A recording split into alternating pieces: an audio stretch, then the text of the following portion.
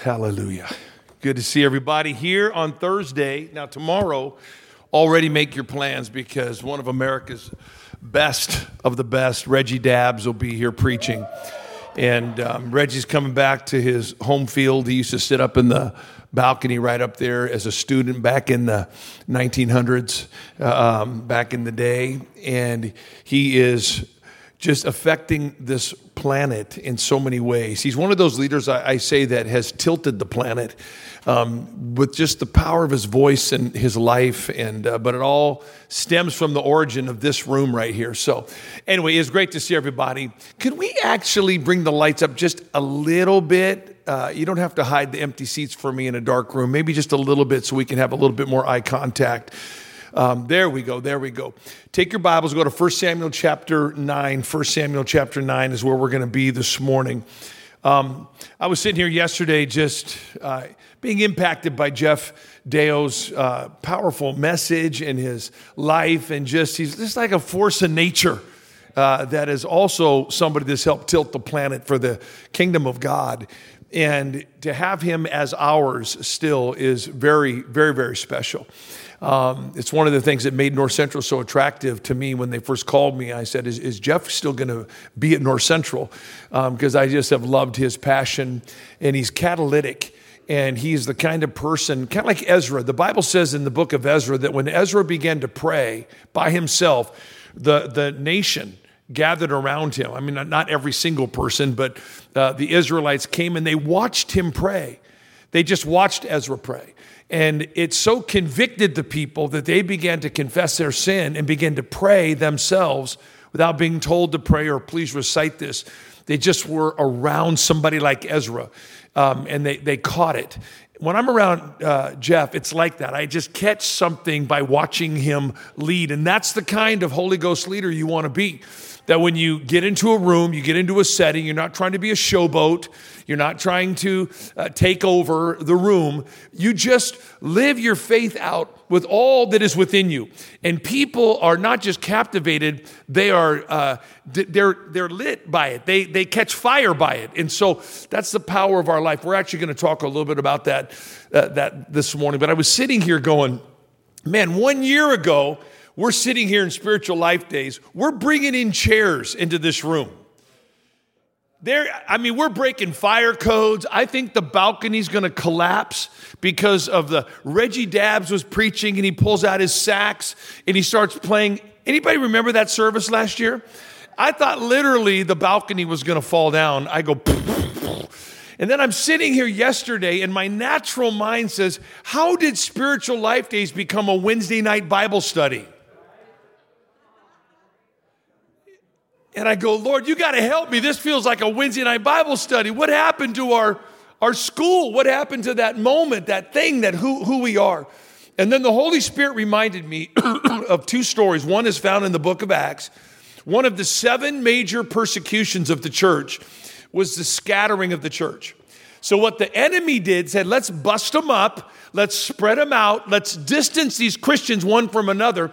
And what happened was it actually was the first ever missions movement of the book of Acts was the scattering of the church. To the natural eye, it looked like they had lost all of their potency because they weren't in one room where it could be so easily measured. And they were scattered. But every place a believer was sent, even in ones or twosies, instead of hundreds, something broke out. God took that life and said, you don't need to be always connected to the whole or always connected to the crowd to be on fire. I got to have you burn by yourself in locations or this earth will never be covered with the kingdom. And so the scattering of the church totally backfired on Satan. And the scattering of the church was part of the, what they say about when you play high-speed, three-dimensional chess while everybody else is playing checkers. So the Lord was playing chess and saying, okay, devil, I'm going to make it look for the moment to yourself like you are winning some kind of battle against the church, but I'm really, you are the one that's spreading the gospel right now by the scattering of the church. I thought of a story I heard back from the 16th century in France. The Huguenots was a small persecuted group of Protestants, and there was an outbreak of the Holy Spirit.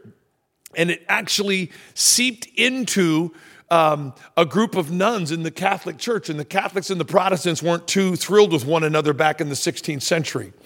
And so what happened was the Huguenots were filled with the Holy Spirit. Somebody shared that to a nun, and a group of, I think it was 14 nuns, were baptized in the Holy Spirit in a convent. And so what happened was it freaked out the Catholic Church at that time. And they put all 14 nuns in separate locations in France. And they separated all 14 of them. Put them in quarantine, isolation, to really bust up what the Lord was doing. Well, you know what happened was exactly what happened in the book of Acts. It was a bad strategy because in all 14 locations, a revival broke out through one Holy Ghost-filled nun that was put into quarantine. So even though I hate it, I don't like it, I am submitted to the greater work of God that is in total control of our moment together in Jesus' name. Everybody said amen. And plus, I started as a part-time junior high pastor. It doesn't get tougher than that. I was given 50 kids, junior high, 7th and 8th graders, and that was my life and my job, and I had to go prove my worth trying to get 50 junior high kids to love God. I was just trying to get them not to smoke or burn the church down. But we had a great move of God happen with 50 junior high kids.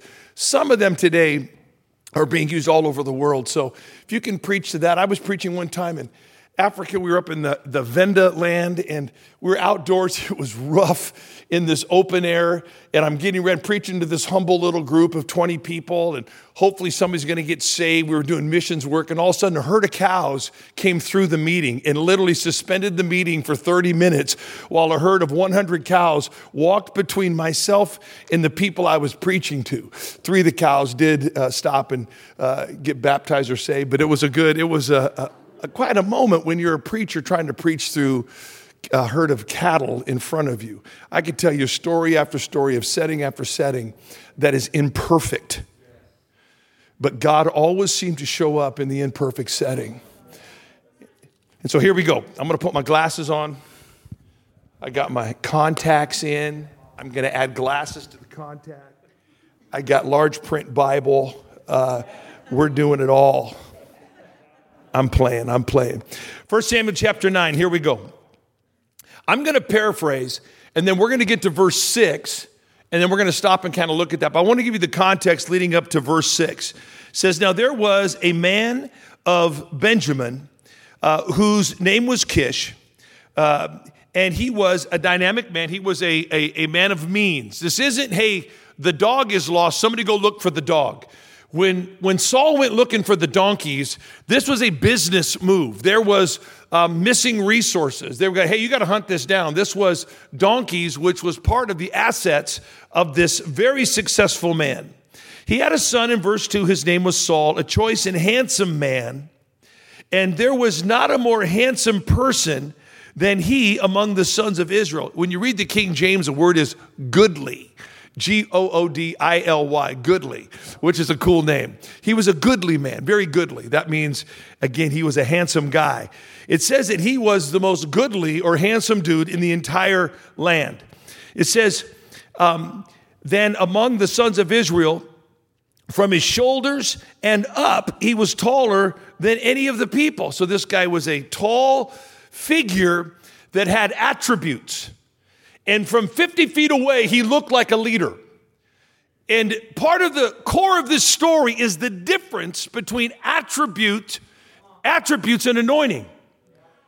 So the assignment that Saul had on his life, this early one, which was to go look for the donkeys, was really God playing again chess with a young leader's life that had tremendous potential because he possessed attributes that in the human measurement of things, it looked like that person would fill this slot.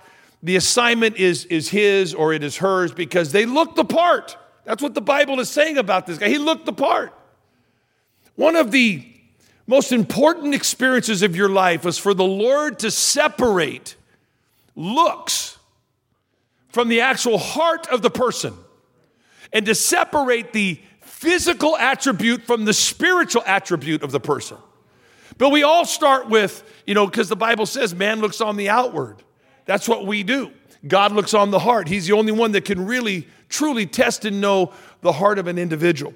But at this point in Saul's life of possibilities, he's not a bad guy because he had attributes.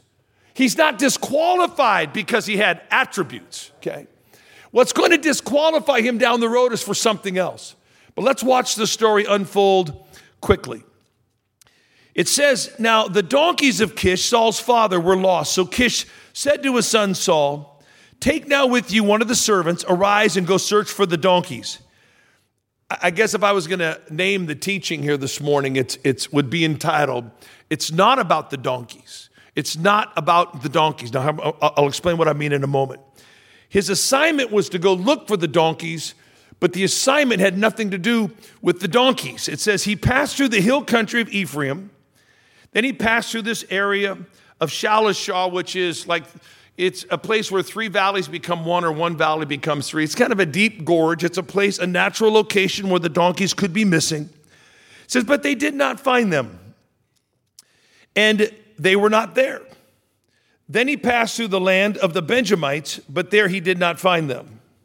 When they came to the land of Zuph, Saul said to his servant who was with him, come, let us return, or else my father will cease to be concerned about the donkeys and will become anxious for us. So basically, this was not hey, check the neighborhood. Most scholars feel this was a 15 to 20 mile walk in some very rugged terrain.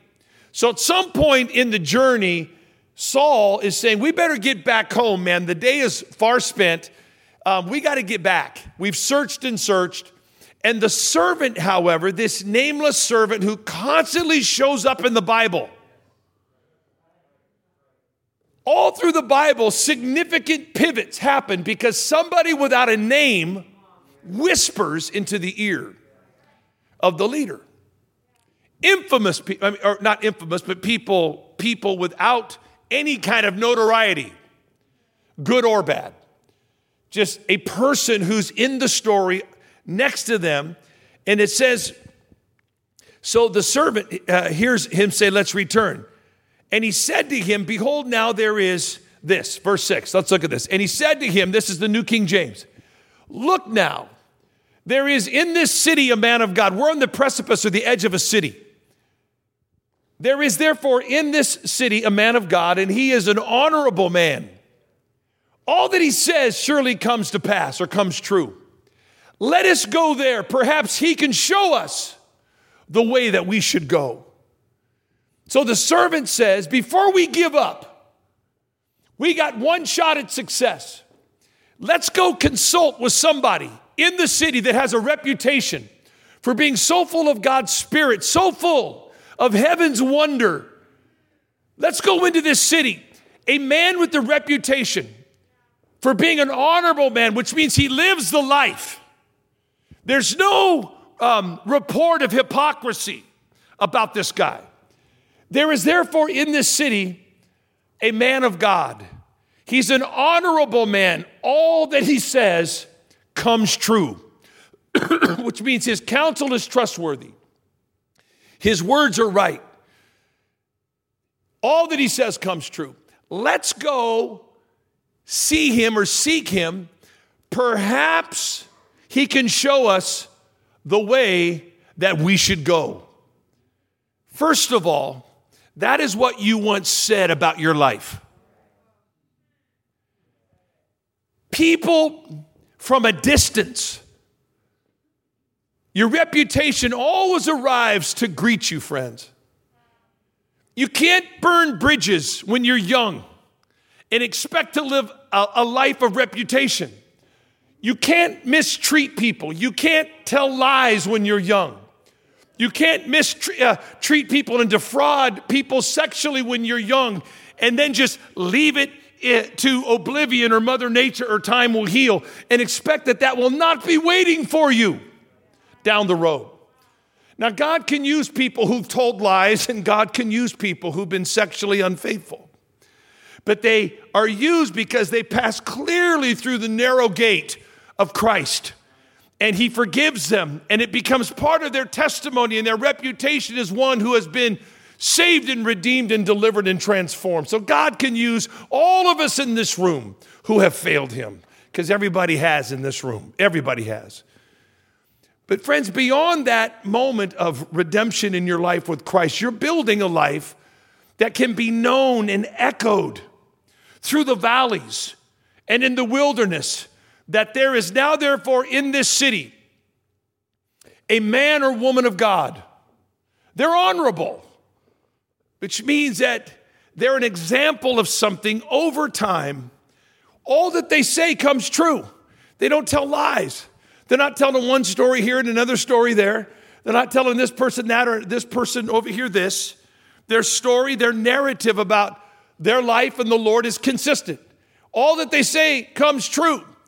Don't you think that's the kind of people this broken, jacked up world is going to run toward in these days? People are not running toward frauds. They're not running toward liars. They're not running toward people that have no honor, that have no life. People are lost. They're trying to find their life. They're trying to find their purpose. They're trying to find their donkeys. And they're lost, and the day is far spent, and they haven't located them. All that's left is to find a man or woman of God somewhere in the family tree, somewhere in the family, somewhere in the city, somewhere at the school, somewhere in the church. Where can we go to find the person who can help show us the way? This is how ministry unfolds. This is how it works. There's more to the story. Here we go. Verse 7. Then Saul said to his servant, "But behold, if we go, what shall we bring the man? For the bread is gone from our pouch, and there is no present to bring the man of God. What do we have?" The servant answered Saul again and said, "Behold, I have in my hand a fourth of the shekel of silver. I will give it to the man of God, and he will tell us the way." Formerly in Israel, when a man went to inquire of God, he used to say, "Come and let us go to the seer, for he who is called a prophet now was formerly called a seer." Then Saul said to his servant, "Well, come, let us go." So they went to the city where the man of God was, and they went up the slope to the city. They found a young woman going out to draw water and said to them, "Is the seer here?"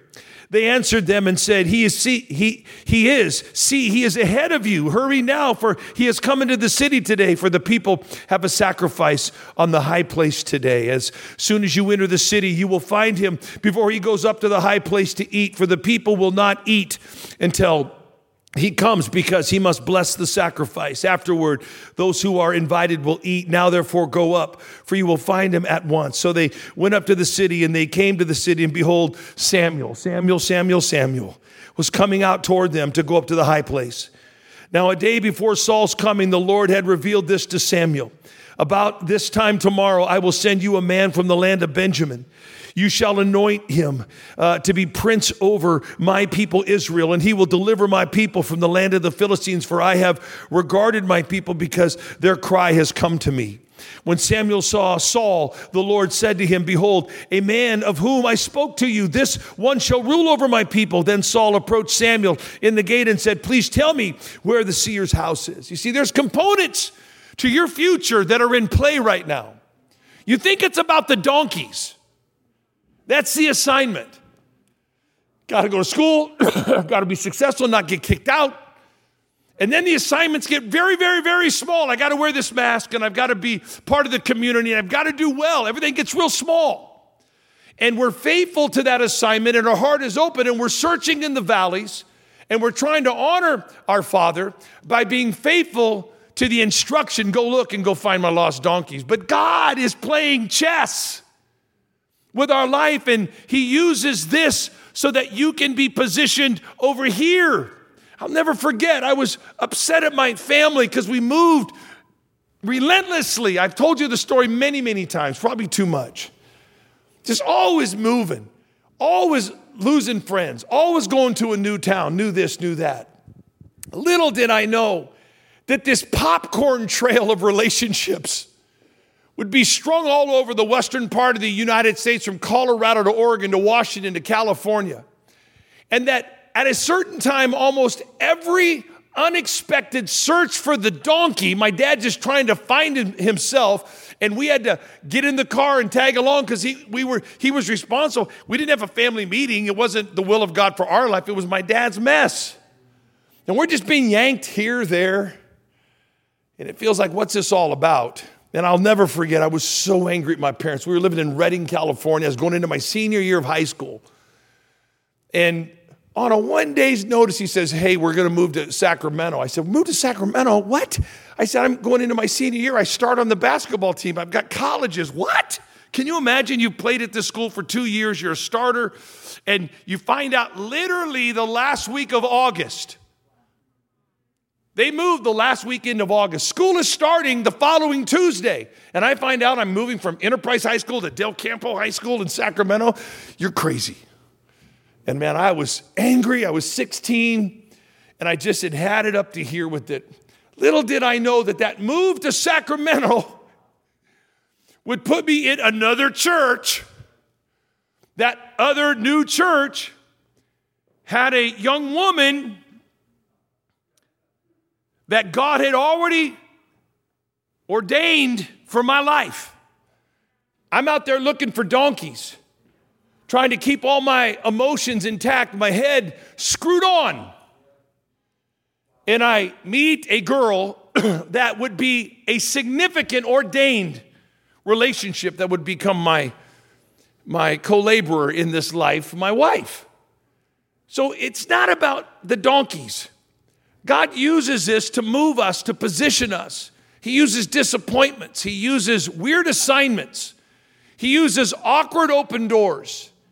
He uses the end of a long day with no result to get our hearts open to going and seeking help from a person that knows the Lord. Because Saul didn't say, no, I appreciate it, we're going back home. He said, okay, let's go. The conditions were created for Saul's future. But I want you to notice here that it says that he came to anoint him. Because without the anointing, the attributes will fail you. This whole spiritual life days, the reason that we're a Pentecostal, Holy Spirit driven, Holy Spirit university, a lot of schools in America tuck it way down deep. It's way down in some ancient little brochure. If you read the founding of Harvard University, the founding of Princeton, Yale, it's tucked way down. The first 7 presidents of Harvard were pastors. The first 6, actually. The 7th was a politician. And then that was the first, they went back to pastors. Tucked way down deep. North Central, the reason the Lord has sustained and breathed on this place, because we haven't tucked it way down in there like all these other Christian universities that over time had to survive and became enlightened, highly educated in a way that removed the centrality of Jesus and the power of the Holy Spirit from their midst. North Central has chosen to never take that route. And I know today it looks like a Wednesday night Bible study. That's who we are. That will return. But it's the anointing, not your attribute. Not the fact that you are gifted, your physical, whatever, or the absence of it. Even the absence of these attributes, because it's interesting that the next person that was chosen, there is some question in Scripture about David. Was he this specimen, or was he more ruddy in color and humble in appearance? Because the older brothers of David looked the part, and they were about to do the exact same thing after Saul was removed. So it's interesting that in both cases, those with tremendous attribute from 50 feet away, and the one who's not even brought out in public, who would be the next king, both required the anointing. It's the anointing, not the attribute. And without that anointing, if you don't bring the thing that's tucked way down deep that we're almost embarrassed of, we're not embarrassed of the central power and figure and strength of Scripture all throughout the Spirit of God. I'll never forget when the Lord chose to go beyond my attributes and to anoint my life. And he created the conditions as I looked for donkeys and led me to a valley up in Redding right before this next move, in which a little grandma, and I've been prayed for 100 times to be baptized in the Holy Spirit, 100 times. It was getting old. People always praying for me, put their hand on me. I'm looking around like nothing's going on. Okay, great. This is stupid. Hearing people that speak in tongues and then drop F words. You're like, this is stupid. This is dumb. This is as phony as, usually as phony as a $2 bill till they distributed $2 bills back in the 1900s. But I just dismissed it as a bunch of shenanigans. Until this grandma,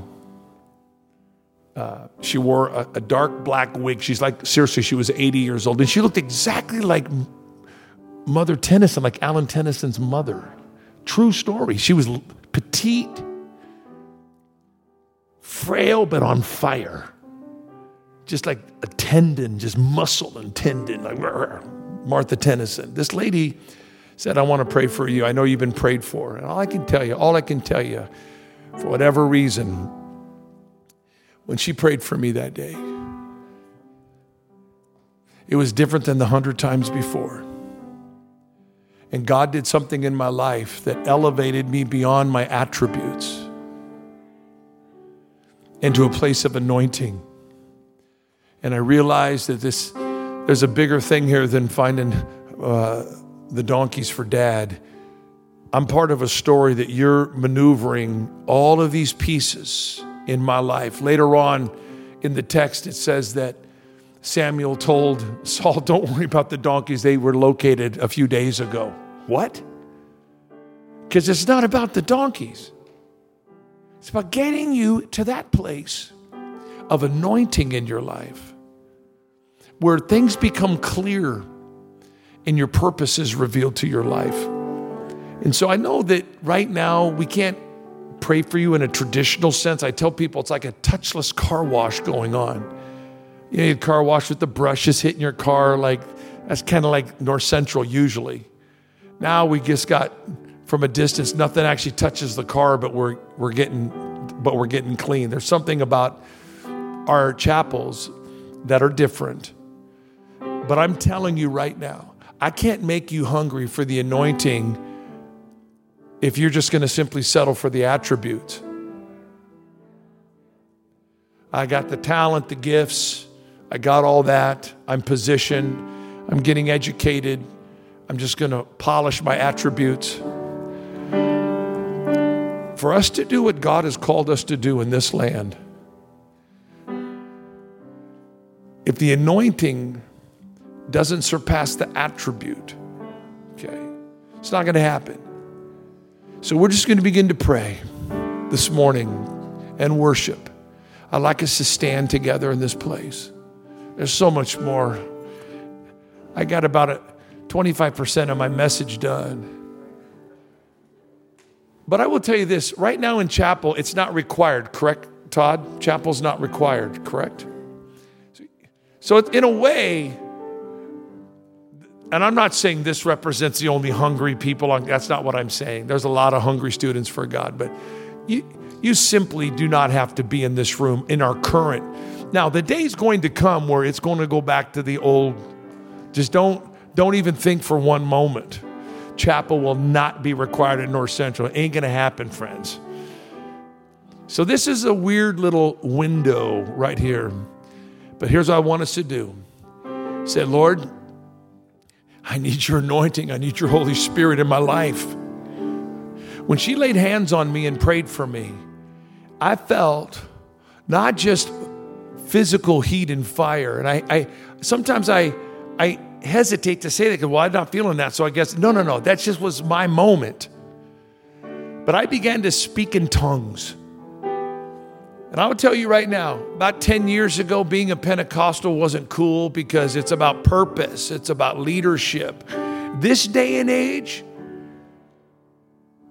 with the parade of the demonic all around us and every single person I know battling horrific anxieties and fears, the world is turning on each other. Are you telling me that simply leadership and purpose is going to win the day? Absolutely not. We need to find the power of the Holy Spirit the way that Martin Luther found justification by faith. Something that had been forgotten and neglected by the church. We need the power of God. And I'm telling you, it is schools precisely like North Central that is going to flourish and thrive as people run to these Holy Ghost settings like they're running into the ark, you guys. And I know I'm talking to the choir because you want to be here. But we're going to begin to worship God. And even if you have received the baptism in the Holy Spirit, you're going to have an Acts 4:31 moment where you're going to be filled afresh and anew with the Holy Spirit. The house is shaken. And even though we can't come out there and physically lay a hand on you, man, this is going to be like a touchless, powerful Pentecost right now in this room, top to bottom, all over this room. I want you to get more friends here tomorrow for Reggie. Dabs, will get as many as we're allowed to have in the room tomorrow. But right now, it's not tomorrow, it is today. And Lord, I want your anointing over my attributes in Jesus' name. Let's lift up our hands. Lord Jesus, we love you, God. Lord Jesus, we love you. Begin to lift your voice right now to Jesus. Hallelujah, Lord, we are hungry today, God. Lord, find us in the valley, Lord, and take us to be that man and woman of God, Lord, that is honorable and trustworthy, God, and we speak life to people, God. Father, raise up graduates and leaders like that out of this house, God, out of this chapel, Jesus. Difference makers, God. People that can tilt the planet, God, like Samuel did, God.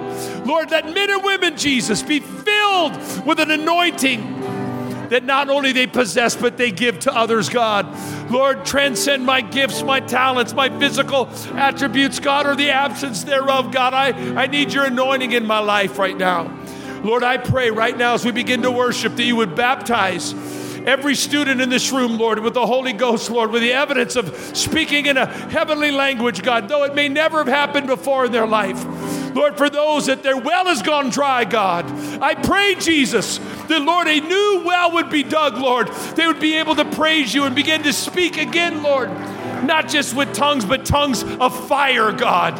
Lord, anoint and take over these few minutes as we praise you in your mighty name. Hallelujah. Let's pursue his anointing, his presence. Let's pursue the baptism, the fullness of the Holy Ghost in our life right now as a school. Hallelujah, Jesus. Hallelujah, Jesus. It's all yours, you guys. Thank you, Lord. Thank you, Lord. Thank you, Lord. Thank you, Lord.